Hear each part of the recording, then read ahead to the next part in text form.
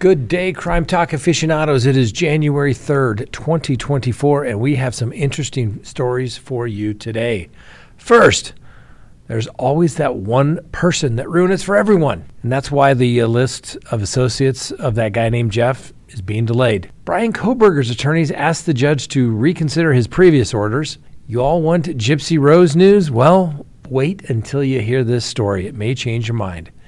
We will discuss the Savannah Soto investigation. Can crimes be committed in the metaverse? And the judge in the Delphi case gets some more responsibility. And why is it always the husband? And why do they always run away to Vegas? And then finally, our dumb criminal of the day. Was this woman just trying to put in an honest day's work? Well, let's talk about it. Hi, lawyer.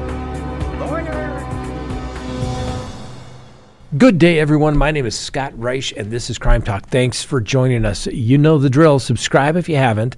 Like if you do. Leave me a comment below. And remember to hit that little bell so that you receive notifications of when we put up new content or when we go live. Now, you may say, Scott, I already subscribed. Well, we want you to double check because when you go off into YouTube jail, I think they unclick all those notification buttons. Had a lot of people let us know that they thought they were subscribed and they weren't. So I'm just warning you. All right. Okay, let's go ahead and get to the docket. And so let's open the record. And first, there's always that one person that ruins it for everyone. You know who they are. Heck, I hope it's certainly not you. But there's always that one person, right, on the tour that shows up late, that always has to go to the restroom, that just ruins it. Well, that's simply the case as it relates to the guy named Jeff client list, his associates list. Because remember, that release of that guy named Jeff was supposed to take place yesterday, and then it was today. Well, and all those high-profile friends has been thrown into a chaos because that one woman in this particular case claims that she is going to be in danger in her culturally conservative country.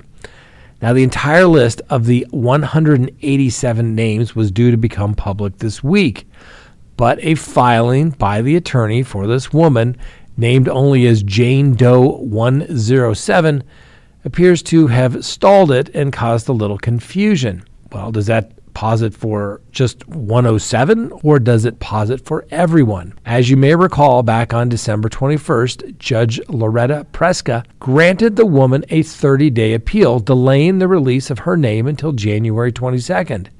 She has until then to prove that she will be in danger if she is in fact unmasked.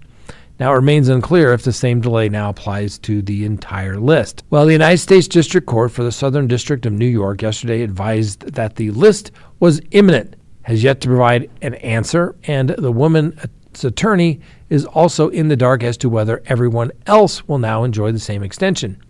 So the attorney for Jane Doe 107 was just made aware of the order of Doe 107's fears for her life, and she lives in a very conservative country.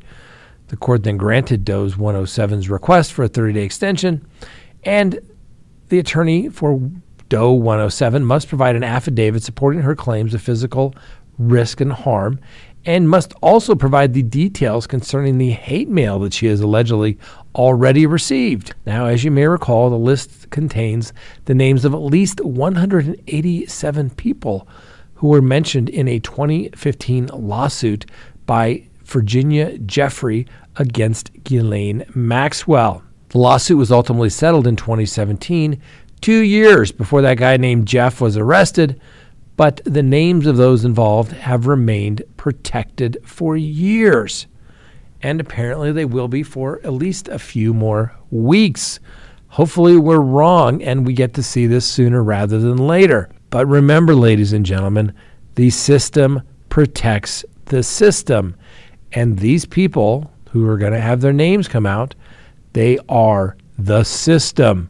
Hence the reason why it has been held in secret for so long. Next, the Brian Kohberger case. The attorneys for Brian Kohberger have asked the judge to reconsider his denial of their efforts to have the indictment against him dismissed, as the prosecutors obviously want to speed up this case and get a trial date set. So in a court filing late last week, Hoburger's teams asked for a hearing behind closed doors, because is there any other kind in Idaho?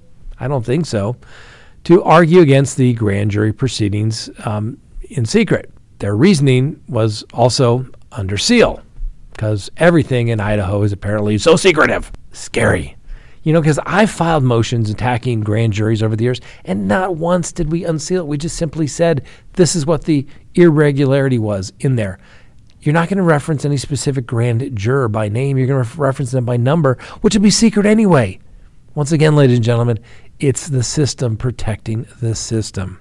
Well, needless to say, Judge John Judge scheduled a closed-door hearing on the defense motion for January 26, and then said that there'll be a public hearing on the prosecutor's request to schedule a trial date later that same day.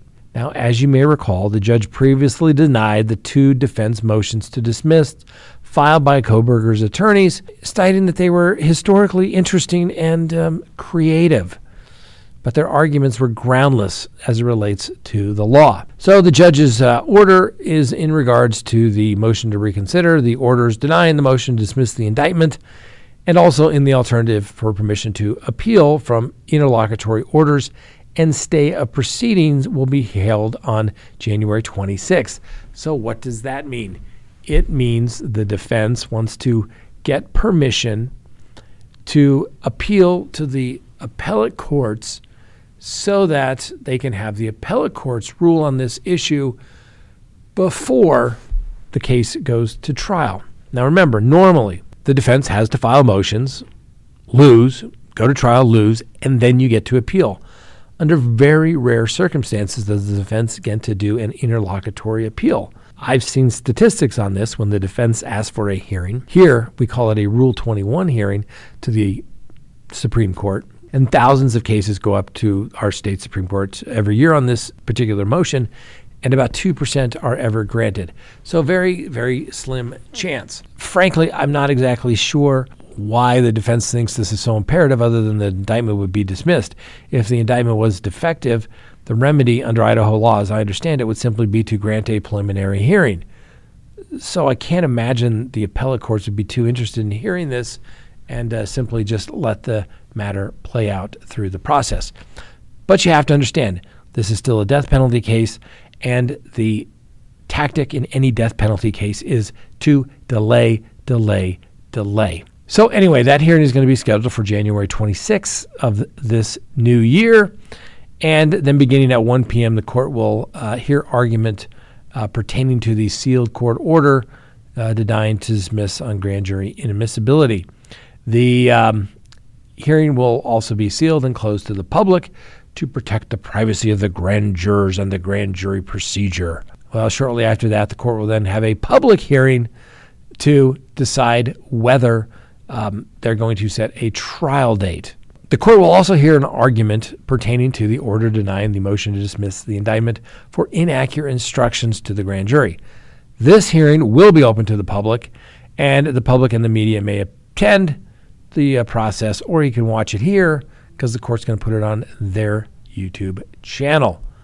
After that, then they're going to try to decide on when they should set a trial date. Now would be good. Let's get this over with. Let's get it done. The defense in the case needs closure. The victims, the government, the city, the state, the country needs closure. Have a trial. You cannot delay this inevitably. Because every now and then, eventually, a good trial attorney is going to tell you, you got to go try the case. Quit looking for the document. Quit looking for the smoking gun. Quit looking for that one case that's going to just make the case go away because it's not there. Go try the case. All right. People love the news about Gypsy Rose. Well, maybe you're not going to love this one, but we're going to bring it to you anyway because, hey, you asked for it. We give you what you want. You've heard people say that you marry your parents. Well, this may be getting a little weird. So there are some people that are attracted to partners who appear familiar to them. And social media users are now insisting that this is the case for Gypsy Rose Blanchard after people were spotting some uncanny similarities between her now husband and her late dead mother that she had her ex-boyfriend have killed her mother. If that makes sense. I think it does. Yeah. She had her ex-boyfriend kill her mother. And now the new husband, some people are saying, looks like her mom. Whew. Anyway, so after spending 8 years in prison for the partner murder, Gypsy Rose Blanchard is finally free. We brought you that story. We brought you her selfies. We brought you the stories about her going to the store shopping, ringing in the new year, married life to Ryan Scott Anderson. Well, Blanchard married the now middle school special education teacher back in 2022. Well, obviously she was in prison. Blanchard met her now husband after he wrote her an email after watching the 2017 HBO documentary about her case, captioned, "Mommy Dead and Dearest." Well, those email exchanges ultimately turned into more contact, including phone calls and eventually an in-person visit, with them tying the knot back in 2022. Now, some fans are convinced that the two look very much alike, even sharing some of their theories and photos as they think why. Take a look at these comparisons. Now, this is really common for people to search out lovers that resemble their parents and guardians and features. Take a look at the photos. Yes, maybe a little bit of similarity between mom and new husband. Let me know in the comments what you think. Next, the Savannah Soto case. So we've been kind of watching this case, just trying to see how things develop. Sometimes you're just not sure until there's a little more information. But Savannah Soto was a pregnant 18-year-old woman and her boyfriend, and they were ultimately found dead Tuesday afternoon in the medical center area of San Antonio after a 2-day search. Now, police have confirmed that 2 bodies were found inside a car in San Antonio, and those are of a missing pregnant teen and her boyfriend, and they've released surveillance video showing people that they believe are persons of interest that the police would like to talk to. So Savannah Nicole Soto and her boyfriend, Matthew Guerra, were reported missing just before Christmas a few miles northwest of San Antonio. Now, Soto was a week overdue to deliver her baby and was scheduled to have a labor induced at the hospital last Saturday night. When Guerra's Kia Optima was spotted about 3 miles from Soto's apartment Tuesday, the police found what they described as a crime scene. 2 bodies were inside the vehicle with gunshot wounds, and they'd been shot in the head. So this case is being investigated, obviously, as a capital murder case, you think? And not only is this a gunshot wound, said the police, this is a contact gunshot wound, which would be indicative of, that's right, an execution, perhaps? So anyway, on Thursday, the San Antonio Police Department released video footage where they said that they was taken by a location nearby where the bodies were found. And in the video, there are 2 persons of interest, one driving a dark-colored pickup truck and the other driving the victim's silver Kia Optima. Now, Guerra was arrested on Christmas of 2022 last year for assaulting Soto and was sentenced to probation. The judge extended that probationary sentence through February of 2025 after Guerra was later arrested on another charge. The condition of his probation barred him from possessing a weapon and from having harmful or injurious communications with Ms. Soto. We'll see where this goes, ladies and gentlemen. I think the plot thickens. Now, this is not the first story that we brought you about the metaverse. But British police have opened an investigation into an alleged virtual assault of the sexual nature after a girl's avatar was attacked by a group of men while playing video games in the metaverse. Now, the metaverse users wear a virtual reality headset so they can be immersed in this gaming, entertainment, social experience where they connect with other people's throughout the world.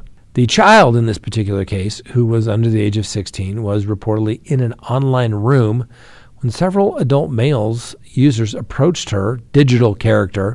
And since the incident took place in the metaverse, the girl was not obviously physically attacked by the gang of online thugs.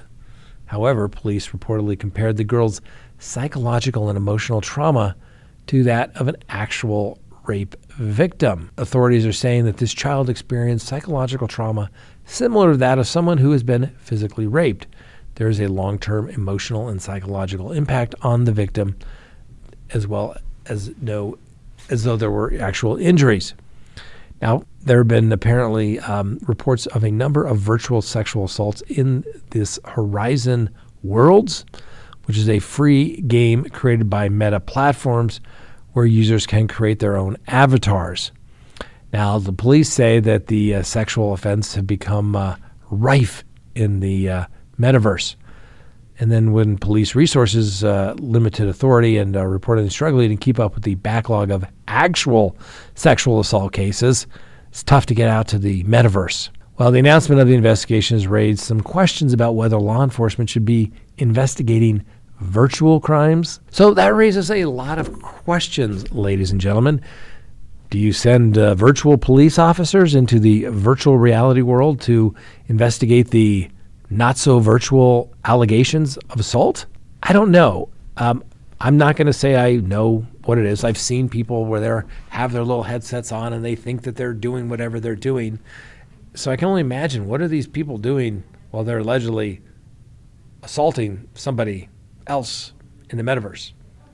I don't get it. I'm not a big, avatar, virtual reality. I'm more of a reality kind of guy. I don't understand it. I don't think it's a crime. I don't think you're going to have law enforcement setting up virtual reality police for virtual reality allegations of virtual reality crime. It didn't happen. It's not real. So I'm not sure what they should investigate. I understand it can be traumatizing, but I don't know what you're going to do with that. Let me know. Let me know in the comments. Next on the docket, the Delphi judge gets some new duties. The Superior Court's Board of Judges has elected a new chief judge who will help guide the court's leadership team for the next 2 years. And who is that judge? Judge Frances C. Gull. She will serve a 2-year term as the court's chief judge effective January 1. That's going to be there in Allen County. Now, the chief judge has certain leadership and administrative responsibilities, including overseeing the Board of Judges meetings, signing the court's annual budget, and representing the Allen County Judicial Conference of the Indiana Board of Directors. So that just means Judge Gull has more administrative responsibilities when she's not kicking defense attorneys off a case because she doesn't like what they have filed. We'll wait to see. We have those hearings coming up with the Indiana Supreme Court here rather soon to see whether Judge Gull will stay on the case or will there be new attorneys for the Delphi case and Richard Allen. Next, why is it always the husband for the missing wife? Well, a 26-year-old Pennsylvania woman was found dead on New Year's Day, a week after she went missing, and her 55-year-old husband was arrested in Las Vegas. Well, so he's now in custody on homicide charges. Those were announced dated January 2nd. Now, Frenielis Nicole Zambrano, a woman originally from Venezuela, was found deceased at her home, and she'd been reported missing after failing to come to work for 3 days, and her co-workers contacted the police. An investigation was launched on December 29th. She was found deceased with a gunshot wound in her home on January 1st of 2024, and like I said, her husband, Arthur Art Eugene Gutty, was the prime suspect, as he hadn't been seen or heard from since Christmas. Apparently, one of the neighbors said that he made a statement, something to the effect of maybe about a month ago, that he thought that his wife was messing around. And this is exactly what he said. He was sitting right there. He said, "If I find out she's messing around, I'll kill her." Allegedly, he did. And he's been charged with criminal homicide and aggravated assault. Now, this is not the first time the wife of Mr. Gutty has led to a police investigation. Back in 2019, his previous wife, Roxanne Gutty, was accused of attempting to hire a hitman to kill him. Okay, the point is, why is it always the husband? right? The wife dead, husband not there, goes to Vegas. I mean, does he know the gig is up? Is that it? And he's just figured like, man, I'm going to go have a weekend. I'm just going to do nothing but hookers and blow and gamble and wait till the police come get me. Well, apparently that's what Mr. Gutty thought. Allegedly. We'll give him the presumption of innocence. But isn't it curious how the coworkers had to report her missing and he didn't? I wonder what that could possibly mean. I don't know. Let me know. Guilty or innocent? Well, obviously he's innocent until proven guilty, but, give me your thoughts, your predictions. And finally, today, our dumb criminal of the day.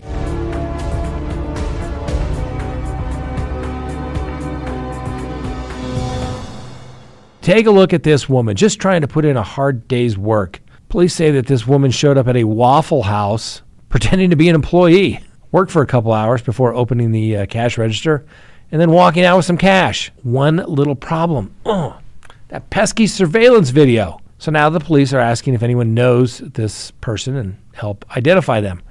Like I said, police say the woman showed up about 7 p.m. wearing a Waffle House hat, apparently act like she owned the place, and began working. Now, it's not clear what she did as an employee or why nobody questioned who the hell she was and why was she there. But eventually, the video captured her at the cash register, opening the register and then walking out with the cash. Maybe the people that were supposed to be in charge that night should probably be fired as well for letting a complete stranger walk in, act like they own the place, maybe make a few hash browns with the onions. They're the best. I'm not going to lie. And then walking out with all the cash.